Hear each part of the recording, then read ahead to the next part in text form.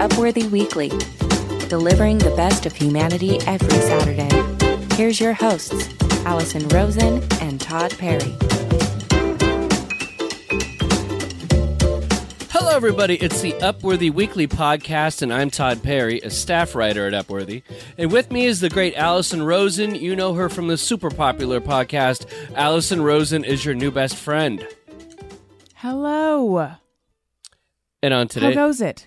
Well, it goes well. I mean, on today's show, we're going to talk about some of the most popular and engaging stories from the week of November 14th through the 18th. But Allison, before we get into that, I don't know if you know the news that came out today that's really going to affect Thanksgiving. I don't know and I like to think of myself as someone who knows the news, delivers some of the news, sometimes is a news maker and breaker. But now you're delivering news to me. I don't know the news. So I saw this morning. This is sad. I'm not trying to joke about this, but But okay, so you know Al Roker from NBC, the Today Show. Yes. Yeah. Everybody knows Al Roker, right? And to me, Al Roker is synonymous with Thanksgiving. Okay. You know, like because every Thanksgiving, my wife always puts on the Macy's holiday, big balloon parade or whatever. Sure, I love that parade. Wait, is Al Roker still among us? Yes. Well, at first I saw he was trending on Twitter, and I thought, oh no. I know. Oh no. And anytime anything trends on Twitter, that's my first thought. But RIP Twitter was trending, and it didn't go anywhere, strangely. But so Al Roker's in the hospital because he had blood clots. So he's going to be okay, but I don't think he's going to be there for Thanksgiving. So I don't know if Thanksgiving's going to exist if I don't see Al Roker standing out in front of a Macy's going, and now the cast of Wicked, performing some song from Wicked, or the Jersey Boys, or whatever's going on at the Macy's holiday parade. And I used to text with my buddy, Mark, who would be in England. I'd be like, you're missing Al Roker right now, because it's not Thanksgiving without Al Roker. So I'm just saying if we can send some good juju to him, whatever we're doing to get Al Roker back on the street for Thanksgiving. So that you can enjoy your Macy's Thanksgiving parade. That's right. Let's do it. Okay. I'm sending good thoughts to Al Roker in the hospital. Or if you're one of his caretakers in the hospital, if you're a nurse, candy striper, whatever, what you could do is, this is what they do in the NFL. Like a guy gets injured, goes out to the tunnel, and then comes back miraculously fine. It's because they give him what's called Toradol, where it's just like, your whole body goes numb, and you can go and get hit by 300-pound people again. So I'm just saying, NBC, I say you inject Al Roker with some Toradol. Get him out there. You only need him for 2.5 hours, right? Right. Todd needs him. Yeah. So Todd needs Roker. Hashtag Todd needs Roker. Also in the news was some news. Earlier you were saying that you're a newsmaker, Allison. I like to think of myself as such, yes. Well, your husband was making some news on my Instagram feed this week. Oh, yes. He's on a mission. He had a controversial take. Now, I want to know what our listeners think about this. So obviously, please. upworthyweekly@upworthy.com is the email. Hit us up on Twitter at Todd A. Perry. That's Todd with one D, and at Allison Rosen, Allison with one L. Yeah. So Daniel was saying that we should replace pumpkin pie on Thanksgiving with bread pudding. Yes. He is on a mission to make bread pudding the official dessert of Thanksgiving. Already, I know we've lost people, but we've also gained people. It's like surprise. This was by far the most... We talk about the most engaging stories. This was my most engaging reel on Instagram. I was surprised. It was a very ridiculous reel, I thought, a ridiculous post. So I just put it up thinking, this is silly. And then tons of people weighed in. He wants to replace pumpkin pie and pecan pie with bread pudding. And he claims that he's talked about this This has been confirmed by other people. They're like, yes, we've heard about him talk about it on the show. He's going to make it this year because he says he needs to kick it off because you can't just head to Costco and say, I'm here for my Thanksgiving bread pudding. So he's going to start it off. And then in 50 years, they'll tell the story of how he did this. And, before long, it'll be the traditional Thanksgiving bread pudding. Now, the argument against it is there's already enough starchy things happening, but I don't know. I was shocked. I was shocked how many people are like Daniel for president, figuratively hoisting him up on their shoulders, celebrating him, lionizing him. I think if I were cool with it, they would want to husband him up. People want to steal him from me, and have at it. In 50 years, it's gonna be like before he met his demise, being hit by an anvil. This guy, unfortunately, broke Thanksgiving, and then built it up into something beautiful. Here's my thing. Exactly. I say nay to your point you were making about the it being too starchy because pumpkin is a starchy type of thing. Right. Right. So, yes. and I like bread pudding. The only problem with bread pudding is, there's always the pie to attendee ratio at my Thanksgivings. Usually it's like way too much pie for the amount of people that are over. So there's a couple pies that are going to sit out there on the shelf for a couple days. And now bread pudding has a very small shelf life because it becomes soppy and then eventually the bread deteriorates. I mean, you'd have to get a really crusty, like Parisian chunk of bread. Like you need that bread that the guy's trying to brioche. Yeah. Yes. They can't quite try to go through a doorway. Yeah, like the Charlie Brown can't make through a doorway French bread. You're going to need something as hard as that, or else, you know what? I'm sorry. By that Friday morning, your bread pudding is, it's just going to be mush. Bread mush. Yeah. Yeah. So you need the crusty. You need a French mime is riding his bike down a narrow Parisian alley, ringing his bicycle bell with a baguette bread pudding. And I don't know if we have time to send to Paris. Yeah. So that's my only thing is that should be considered. I've always pushed the idea that similar to the pumpkin pie and a very kind of fall food would be, I really, really love sweet potato pie, which I feel is superior to the pumpkin pie in texture and flavor. And if done right, you get a little bit crispy on top. They get the like sugar. It's kind of crispy on top. And then you get the pie in the middle with a lot of ginger. And I think that to me, I prefer to the pumpkin pie. But, a lot of people don't like sweet potato pie, which is weird. Someone in the comments went a little, and I feel like saying this is almost like saying Voldemort, which you're not supposed to. I'm not even familiar with the whole Harry Potter thing, but you're not supposed to say Voldemort, right?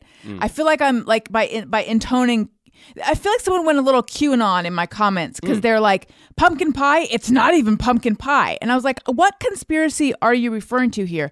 Are they suggesting that all pumpkin pies are actually sweet potato pie? Or is there some like big pumpkin conspiracy?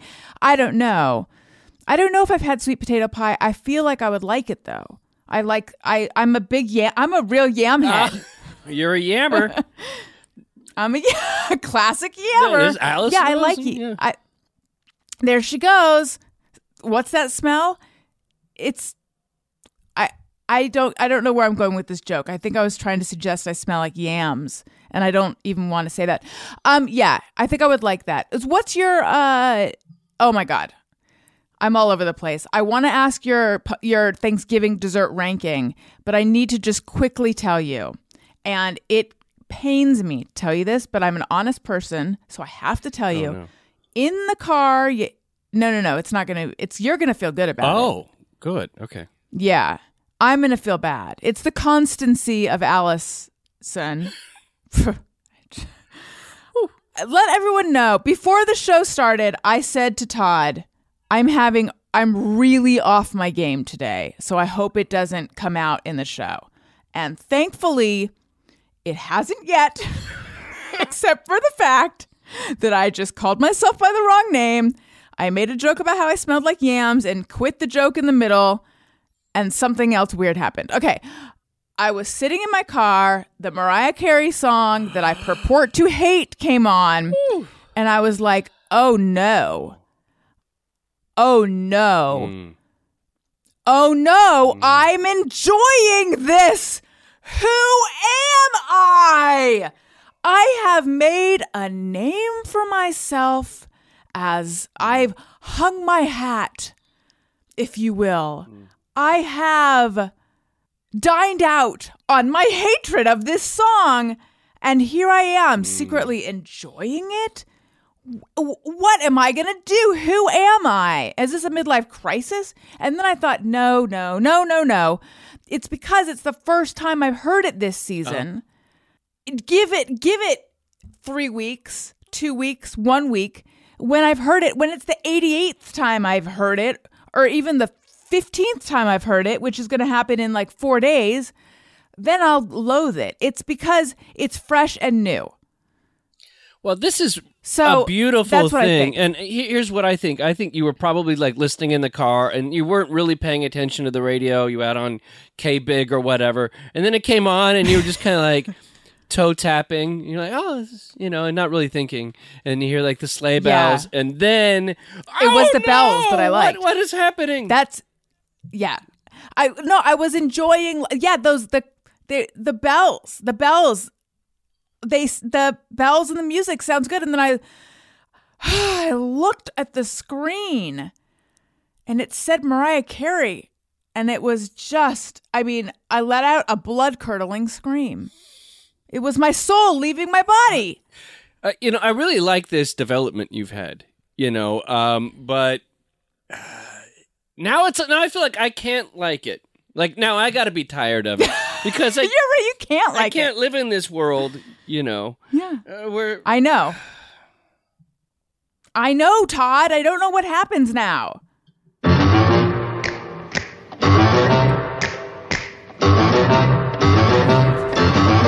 And now, the Wednesday Addams of Upworthy, Allison Rosen. Why in the world we even chose her for this show remains to be seen. Take it away, Princess of Darkness. Children, what are you doing? I'm going to electrocute him. Oh my God, that is so good. Oh, it's amazing. Especially because my son is obsessed with the Addams Family. So really, this works on multiple levels. Thank you. I've never felt more celebrated. Well, it's just a way to take the sting out for the new listeners that don't know that, understand. We're listening to the Upworthy show. It's all going to be just positivity. Right. And they get that from me, And then... the king of good news. Yeah, and then by the 8th time during a show where you go, this may not be Upworthy, but... Or you bring up the downside to something.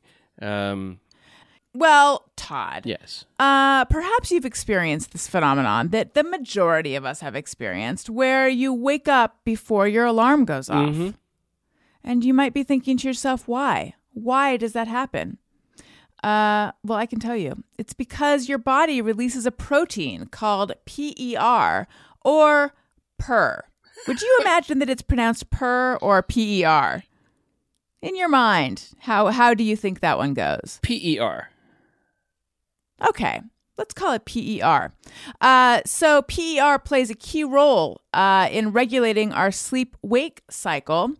And so your body releases this protein to save your body the shock of the, abruptness of the alarm. And your body is like a very efficient machine. And each day that you do the sleep-wake cycle, it gets a little more efficient and it gets a little more used to the routine. So it wants to do the less stressful option, which is to get you up a little bit before the alarm each day, because it's a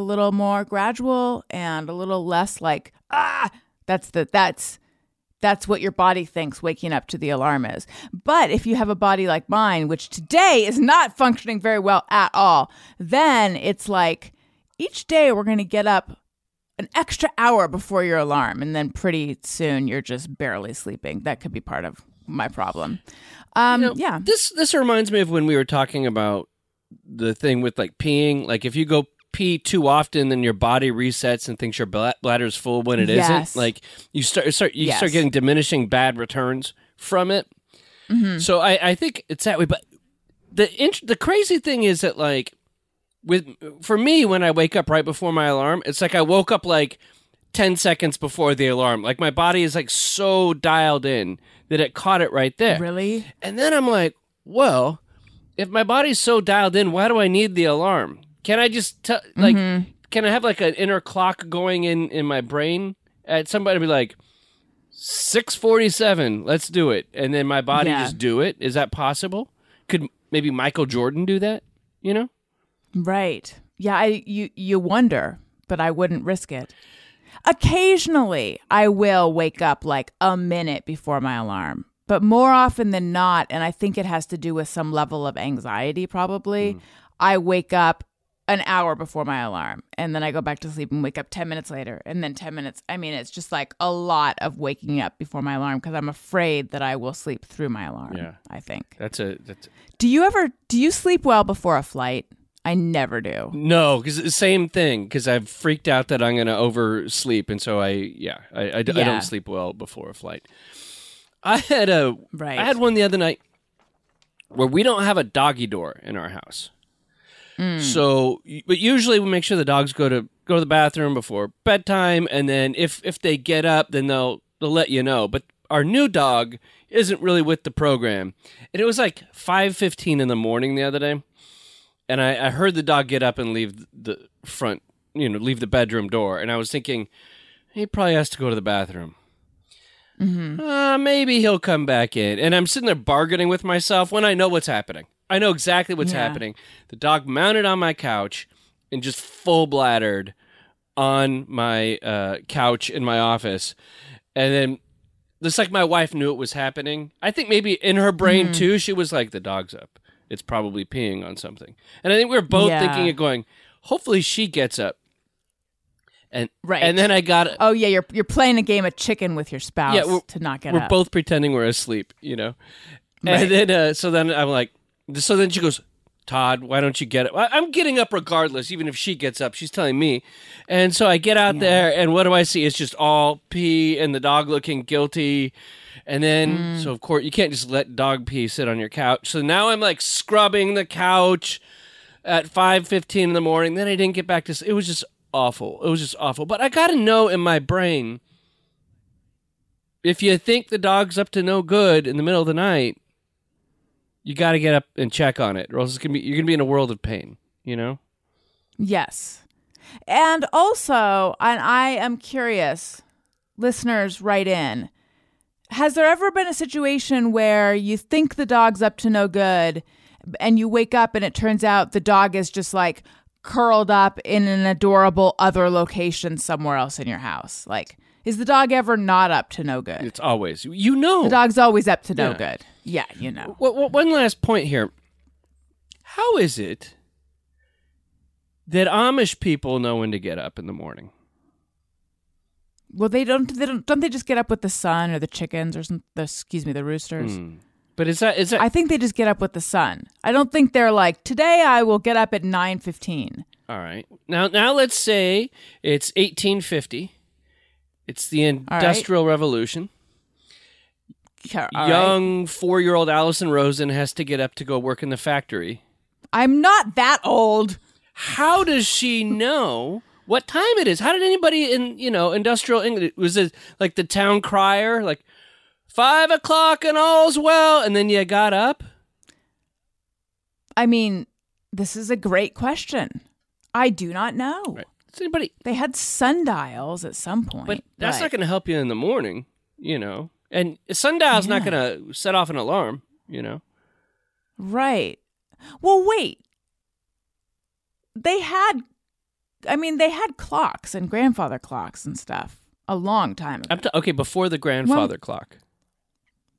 But didn't they have? I mean, in 1850, they must have had clocks. Okay, who cares about the year, Allison? What I'm saying is there was a time before clocks, and people you're had asking to get about up time and do before stuff, clocks. and how did they do it? How did they know? I think sundial. Maybe they were just always late. I do not know. All hail Todd Petty, the king of good news.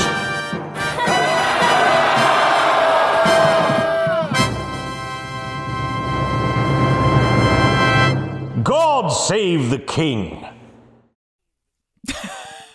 So, I'm sorry for yelling at you, Allison. I just got very frustrated because I thought you were being pedantic. No, I was. It's fine. Okay, all right. Carry on, king of good news. 17 important life lessons shared by those who learn them the hard way. And this was good. This is a great thing. Story that Upworthy put out this week, written by Heather Wake, because actually all the lessons were really good. And it was taken from a Reddit post where someone asked people to share their own life lessons they, quote, learn the hard way. And the answers were varied, but they all touched on something useful. And I think that somebody could make, I don't know, like everything I need to know I learned in kindergarten, or some kind of poster that, like, I want my kid to know all this stuff so he doesn't have to learn it the hard way. But such is life, right? You're not gonna listen to old dad, you know, bag of Bolts Perry over here. But I was okay. Here's some good stuff. You tell me if you agree. Okay. And I think this is all stuff that I think most people put together by like our age, for the most part. I think people come to these realizations just at different points in their life, but by now you should kind of have it down.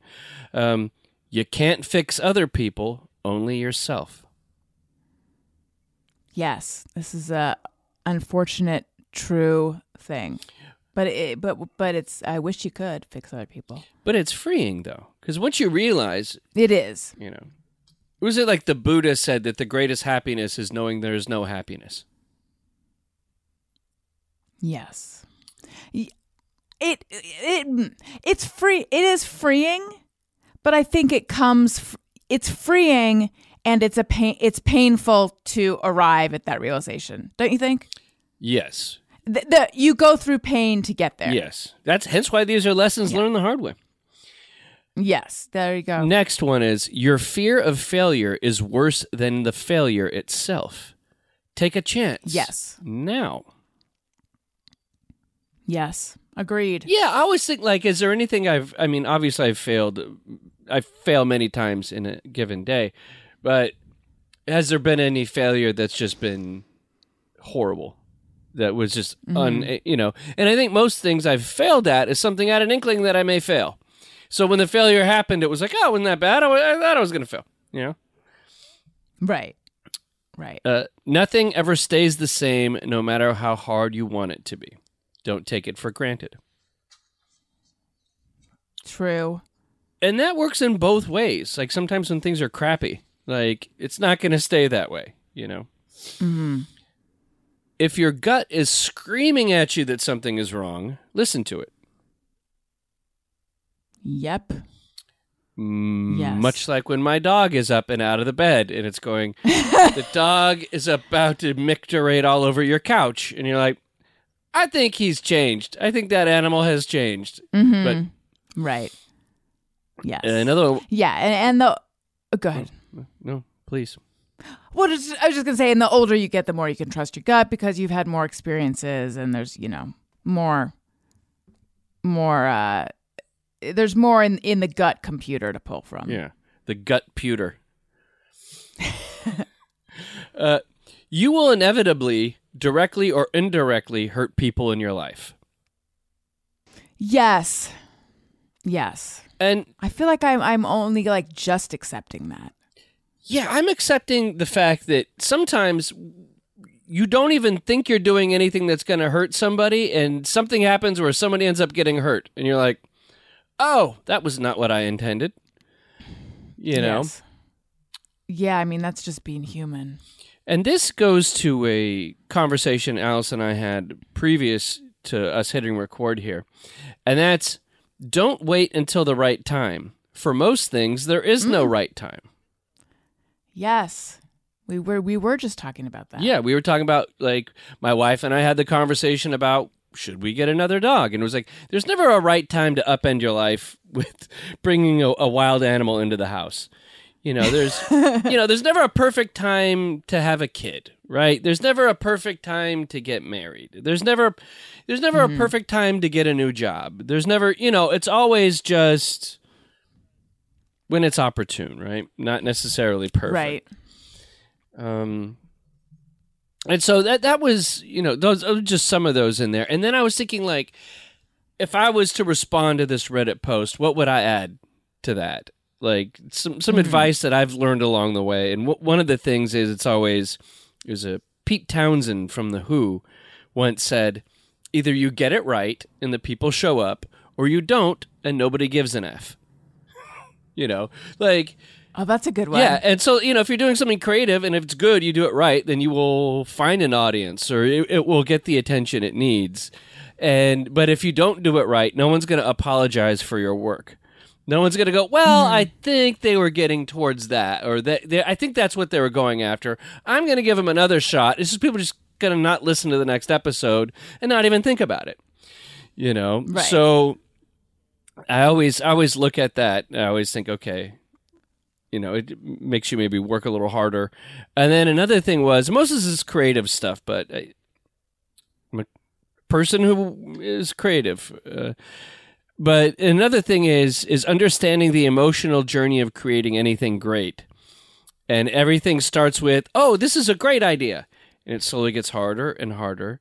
And then you hit some problems which seem insurmountable, so you think, I'm never going to finish this. But then, once you slay the dragon in the bottom of that deep pit, then you come your way out of it and you finish it. And previously in my life, I would come to that dark pit and then I'd bail on the idea, I'd bail on the project. But now I know everything, you're going to have to go through that pit no matter what. So once I find myself in the pit, I'm like, oh, I'm in the pit. Okay, cool. This is going to take 2 weeks, and then I'll be out of the pit. Or whatever. And once you know the pit's there and not unique to that situation, then it's easier to slay that dragon and get through that difficulty, whether it's you've got writer's block on this thing, or you don't know how to resolve this idea, or you find it increasingly difficult to work with your co-host. Whatever. It's just, you're just going to get right through it. They're just hypothetical, right? Yes. Yeah. I would like a poster of 17 lessons learned the hard way about creative projects or creativity from Todd Perry. Ooh. Yeah. You should come up with these and just send it to me. I mean, you should publish it, for the world at large. But because I don't feel like I have that many of them to refer to for when the going gets tough. And I think that I would personally find that very helpful. See, you just need to ask me. You'd be like, I don't know. Going's getting tough right now, Todd. Yeah. Give me some, sage advice from, You're like, I want to talk to somebody who's failed many times. What have you learned? Yeah. I want to get advice from someone who's been way less successful in their creative fields than I have. Todd, what should I... No, but it's interesting. For some reason, I'm trying to think what kind of pearls of wisdom. Maybe I'm just lacking in pearls of wisdom. There's not a lot of pearls of wisdom, or maybe I'm just not able to think of them right now because, as we've mentioned many times, my brain has not shown up today, but my smile has. Here it is, right here. Yeah, I don't know what's right. Again, I'm not on the ball today, but I feel like I don't. There's not a lot of pearls of wisdom I can turn to. Todd, please send some over. Maybe you're just like the Mozart of podcasting. Like you were just born into doing it correctly and never had to learn a lesson, Maybe. I guess. That must be it. Obviously that's it. Upworthy Weekly. Perhaps you have seen this hilarious song by Tom Wilson, an actor who is very recognizable because he played Biff Tannen in Back to the Future. And when people see him, they have many questions for him. And he turned it into a little song, and it is very amusing and arguably upworthy, and we have the audio.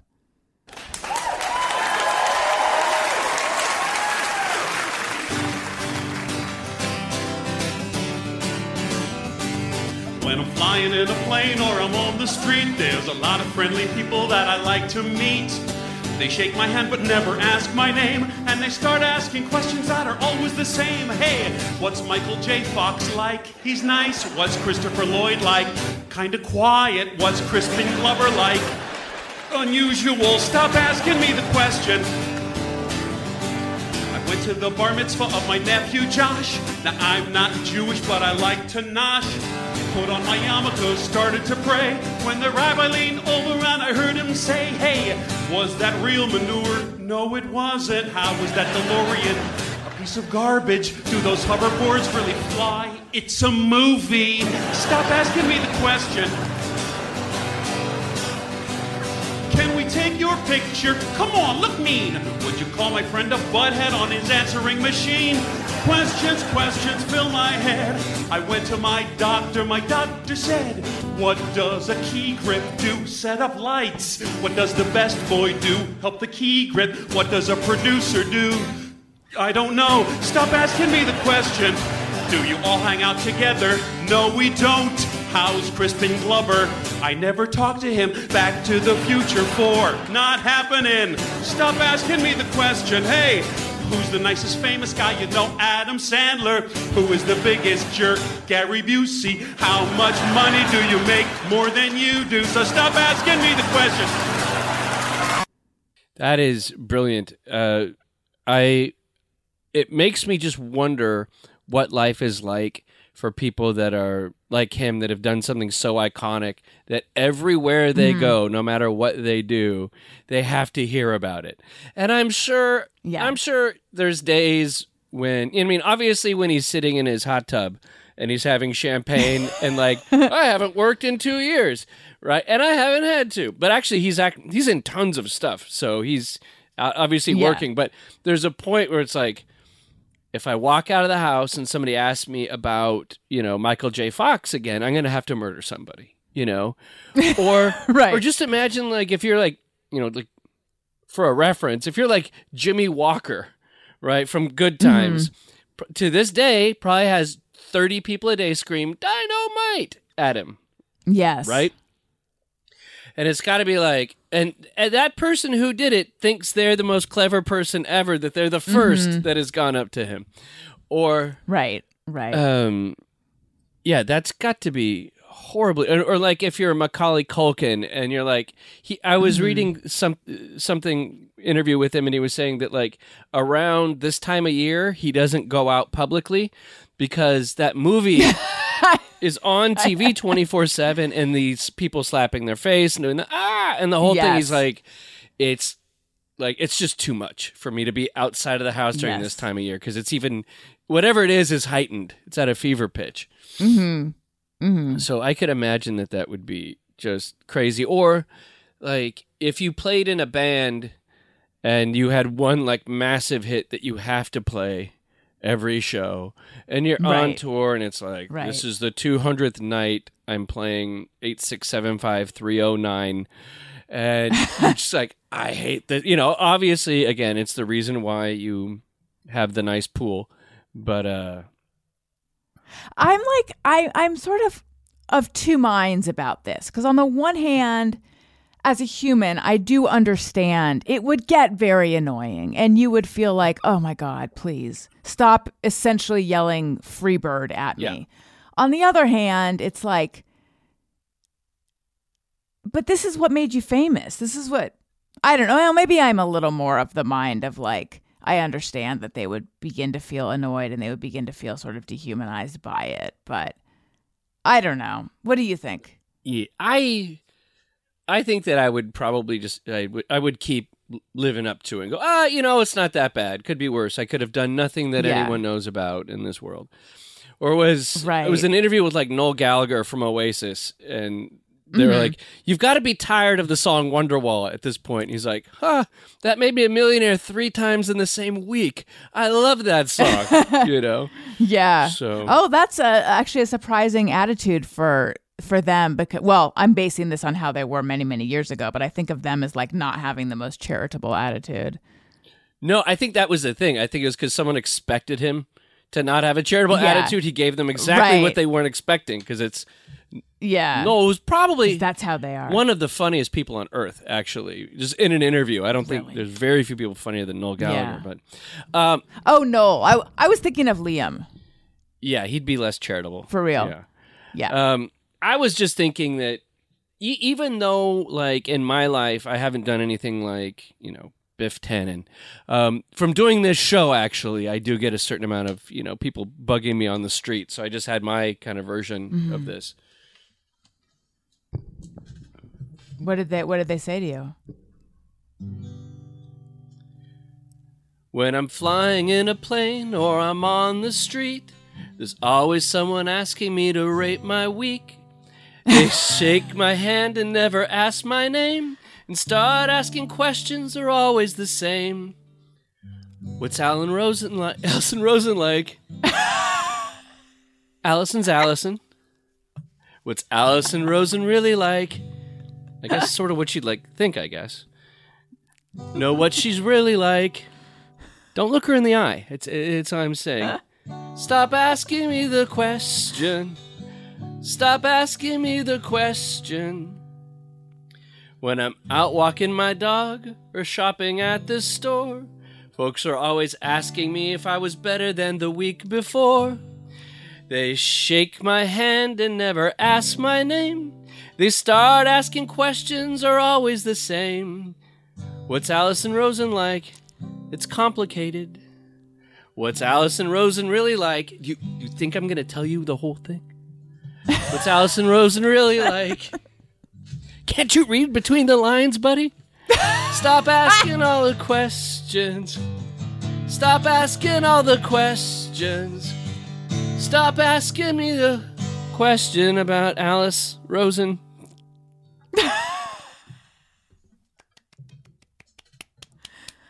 I love it. That was wonderful. My name has really taken on some wonderful permutations today. Alan, Alice. I just think that when Allison is walking down the street, people keep just screaming at her, "Hey, go F yourself," from her podcast, maybe. That's right. your catchphrase.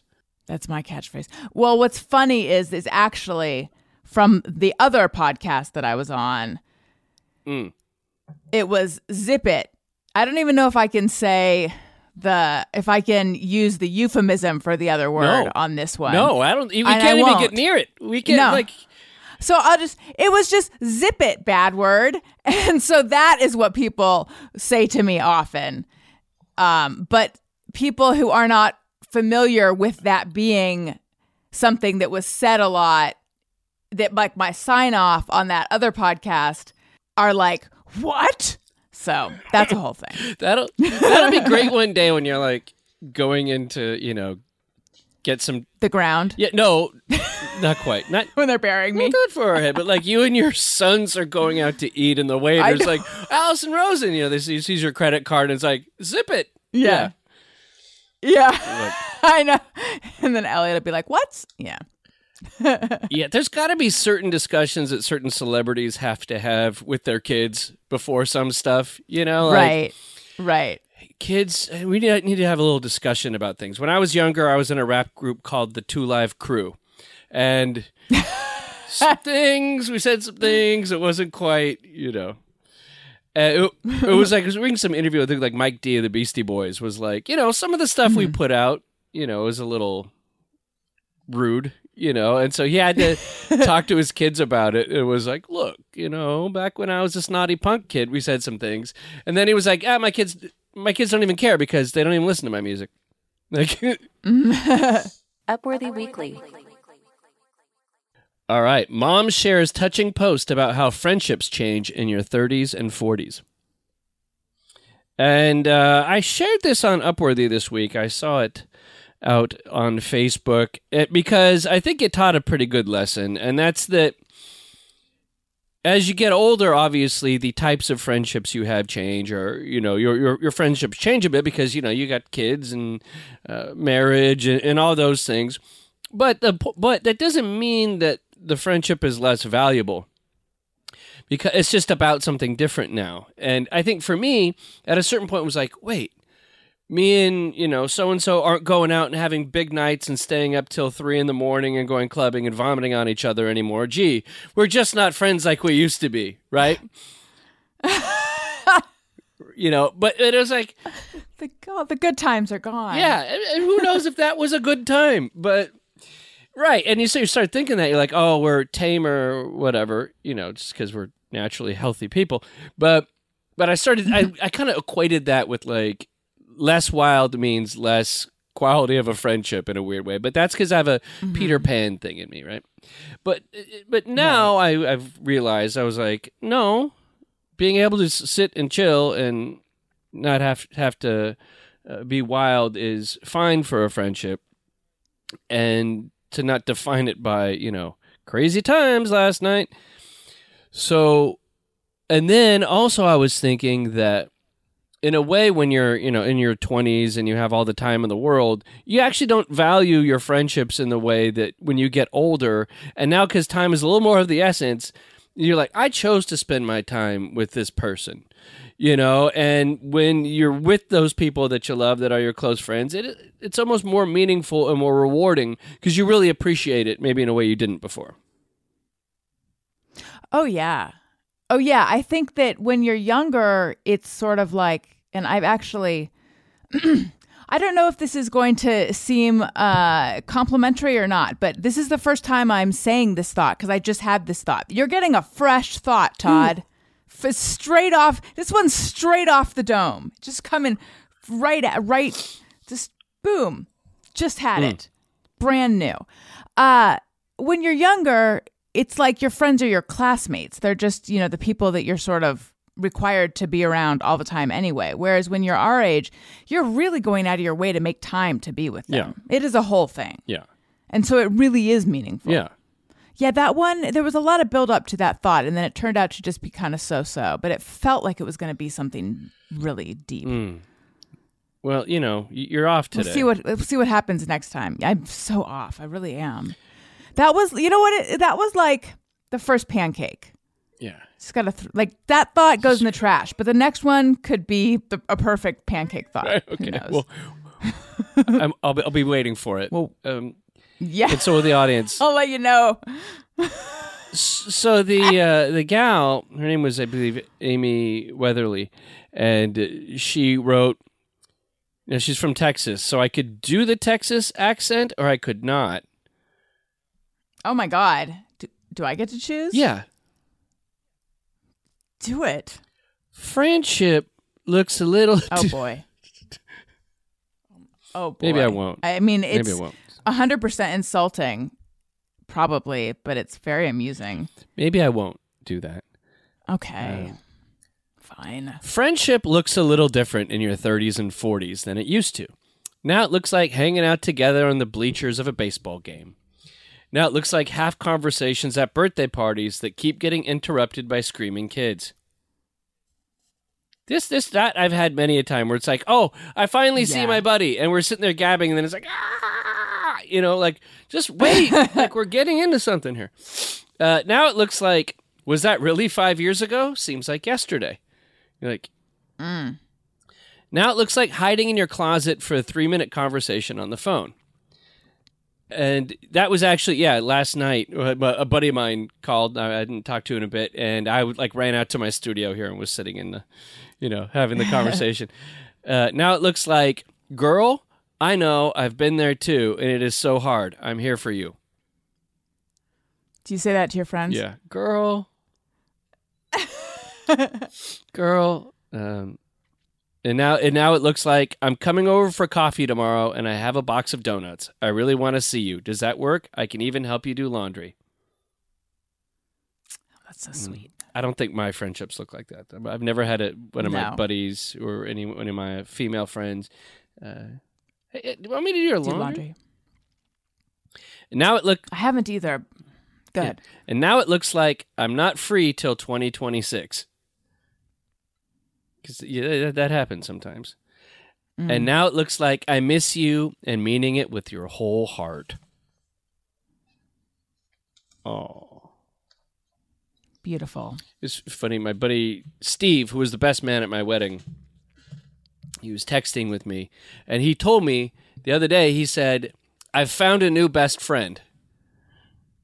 Oh, yeah. And then he just... Ouch. He let the text hang. Like, it was like 10 minutes. I'm walking through Stater Brothers, and I keep looking at my phone. Nothing. So I said, who is it? You know, you're begging the question. And he said, Vince Vaughn. Oh. And I said, what? And what does that mean? And my buddy, it's not like he's like a Hollywood type. He works for like the government. Mm-hmm. And he was like, yeah, Vince Vaughn is my new best friend. I said, what happened? He goes, his daughter plays volleyball. And he's like, I was at some volleyball tournament thing in Carson. And Vince Vaughn was sitting right next to me because his daughter was in volleyball. And he goes, and I just sat with him for 45 minutes. And he's like, we had the most delightful conversation. He's like, I think he really liked me. And I was like, well, what'd you talk about with Vince Vaughn? Like thinking. Right. Volleyball. And I'm like, well, I don't know about volleyball. I don't know if I could be friends with Vince Vaughn. Yeah. And he was like that and old-timey Hollywood. He just would talk about old-timey Hollywood stuff the whole time. And I was like, are you going to see him again?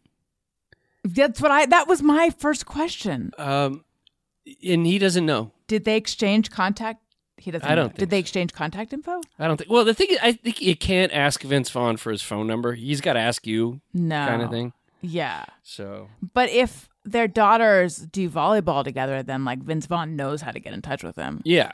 I think if Vince Vaughn wants to get in touch with Steve, then he can. So we're holding out, you know. Yeah.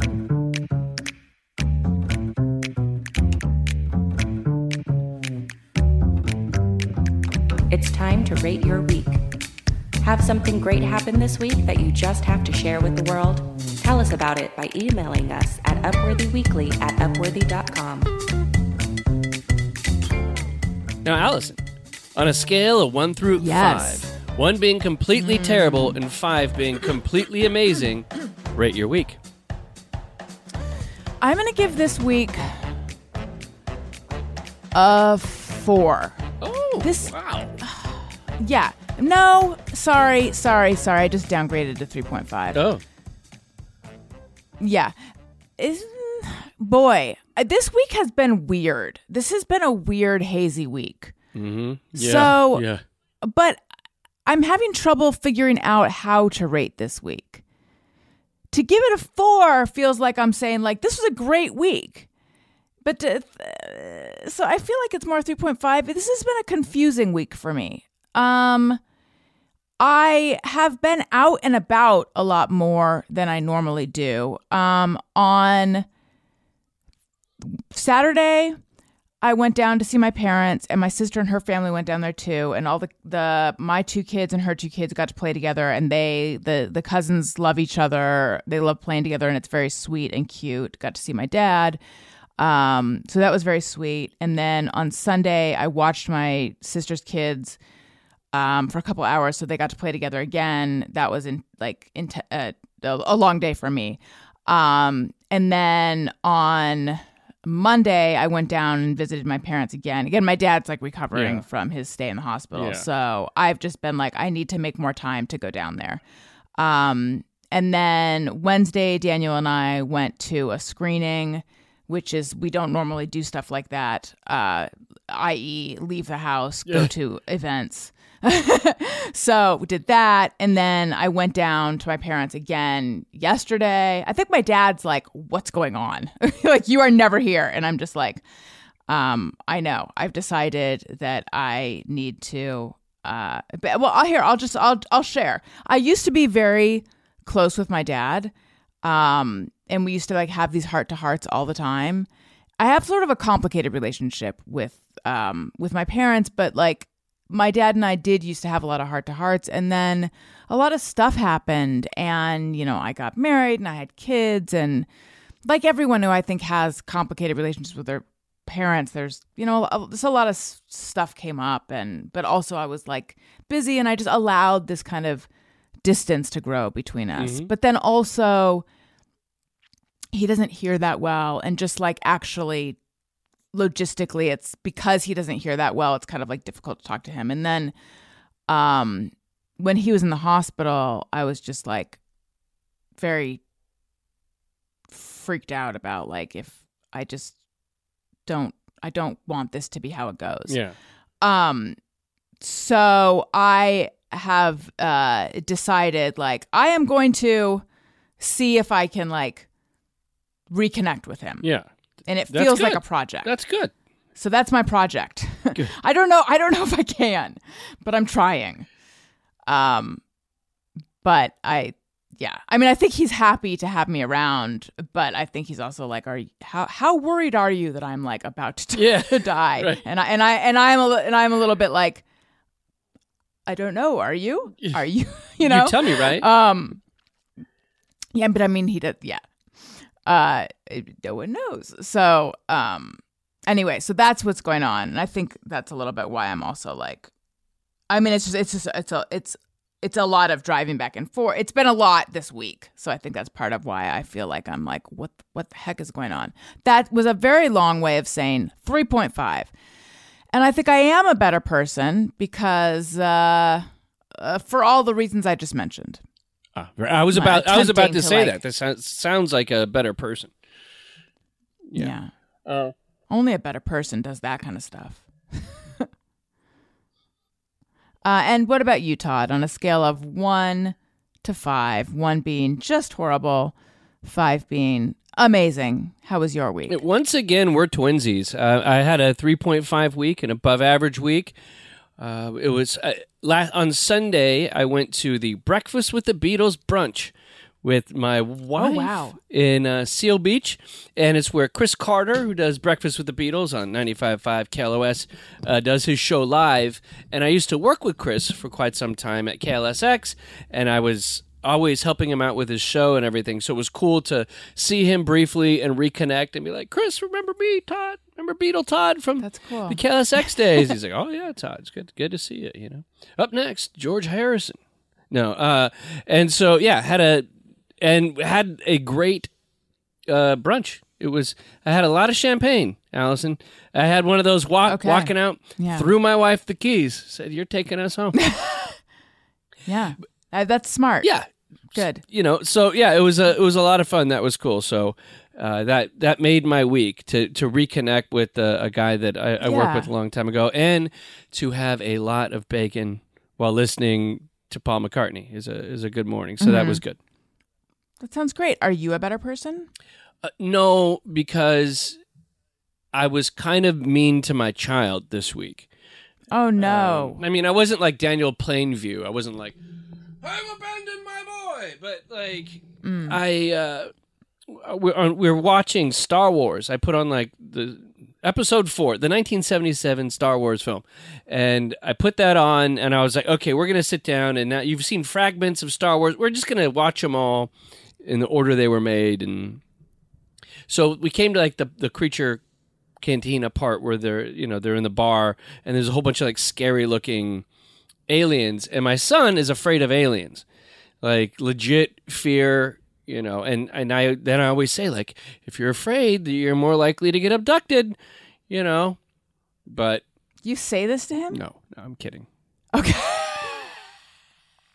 Okay, good. I can't tell. Watch your window. I should just put like a little alien head, like put it by his window. Oh my God. But yeah. So he was like, Dad, this is gonna give me nightmares, and I was like, it's fine. I watched this when I was like 4. But it was the 70s, and people were raised differently. And so he was like, let the listener know my eyes are closed, and I am shaking my head back and forth in judgment. I am judging what is happening. This is what Daniel has to put up with, and he is not doing well with it. He prays for the sweet release of an anvil. Yeah, So, and then I was just kind of like, hey, what better thing to have a nightmare about than Star Wars, right? And then I was being so terrible. Yeah. So, so that was bad. Was it just that you wanted to watch it, or were you just like, come on, kid, get over it, or what was it? Yeah, I think it was that. It was like, come on, kid, get over it. You're at the age now where you need to be completely like suck it up, fluent in Star Wars, right? You've got to at this point in your life, and it's going to bring you a lot of joy. If maybe the Walrus Headman is, scary to you, just power through it. But I know that. And children's psyches don't work that way, and I knew I was being bad, and I knew I was being wrong, but I don't know. I just did the wrong thing on purpose. Well, that's very insightful of you. Although, in self-help program, not self-help, in 12-step programs, they say self-knowledge avails us nothing, or something like that. I think I've just butchered it. They say something like that, but I don't necessarily agree with that. Well, so did he have nightmares? Not yet. Did you apologize to him? No, I didn't. Does your wife know? She was there for it, and I think she saw what was happening, and she was smart to stay quiet. I'll tell you that. Why? What would have happened? No, I'm just saying because she was getting in between me and my son and Star Wars. This is a sacred bond. Oh, I see. When they have their thing, whatever their thing is, I don't know how they relate. But if they have their thing, then I'm not going to touch it either. But it just needed to happen. So, yeah, it's real. This is a real dicey area, I will say. Not the Star Wars of it all, because I don't have a Star Warsy thing. There's not a Star Wars situation in our house, but like the sort of father-son feeling the need to somehow toughen up a boy for this. I don't know how much this is playing into your situation, but I know that there is like a little bit of discussion of this in our house. I haven't seen it put into effect yet, but just I know that it's like a concern of Daniel's is like, we have very sweet boys. The world is not a kind place. Do we need to somehow toughen them up? What does that look like? It's not us. We obviously we don't toughen them up, but like, how do we prepare them for a world that is not kind? Just like that whole thing versus like, whereas I'm just like, we're just sweet people. Let's just see how that goes, to some degree. That, I don't know. Yeah, I think they're whereas like I'm just like, the answer is always compassion. Obviously there's limits to that, but I feel like you can't. I see all the sides of it. I don't know. There was a little bit of positive masculinity and a little bit of toxic masculinity going on simultaneously. And I still don't know. Maybe this makes me a better person for toughening up my son and making him look at some disturbing images and seeing a guy get his arm cut off in Star Wars. But, I I don't think so, but it sounds like it turned out okay, actually. It sounds like maybe... here's the thing. Sometimes little kids, they think they can't handle things they can handle. Yes. So, you do, sometimes with little kids, you do need to, push them a little bit out of their comfort zone. Like Elliot, most mornings, doesn't want to go to school, but or doesn't want to go to soccer, and he doesn't get to call the shots because he's 5. Right. And once he's at school, he likes it. Once he's at soccer, he likes it. So, I don't know. I'd like to thank everybody for listening to the Upworthy Weekly podcast. I'd like to thank Allison Rosen for just powering through it and pushing her hazy mind to the limit and still coming through on today's show. Well, I would like to thank you for putting up with me being just not the best version of myself. Maybe I'll come back extra strong next week. Let's hope. Upworthy Weekly was produced by Todd Perry. Follow Upworthy on all socials at Upworthy. Allison is on Twitter at Allison Rosen. And Todd at Todd A. Perry. That's Todd with 1 D. Questions, comments, or to tell us about your amazing week, email us at upworthyweekly@upworthy.com. I'm Marley Balin. Have a great week.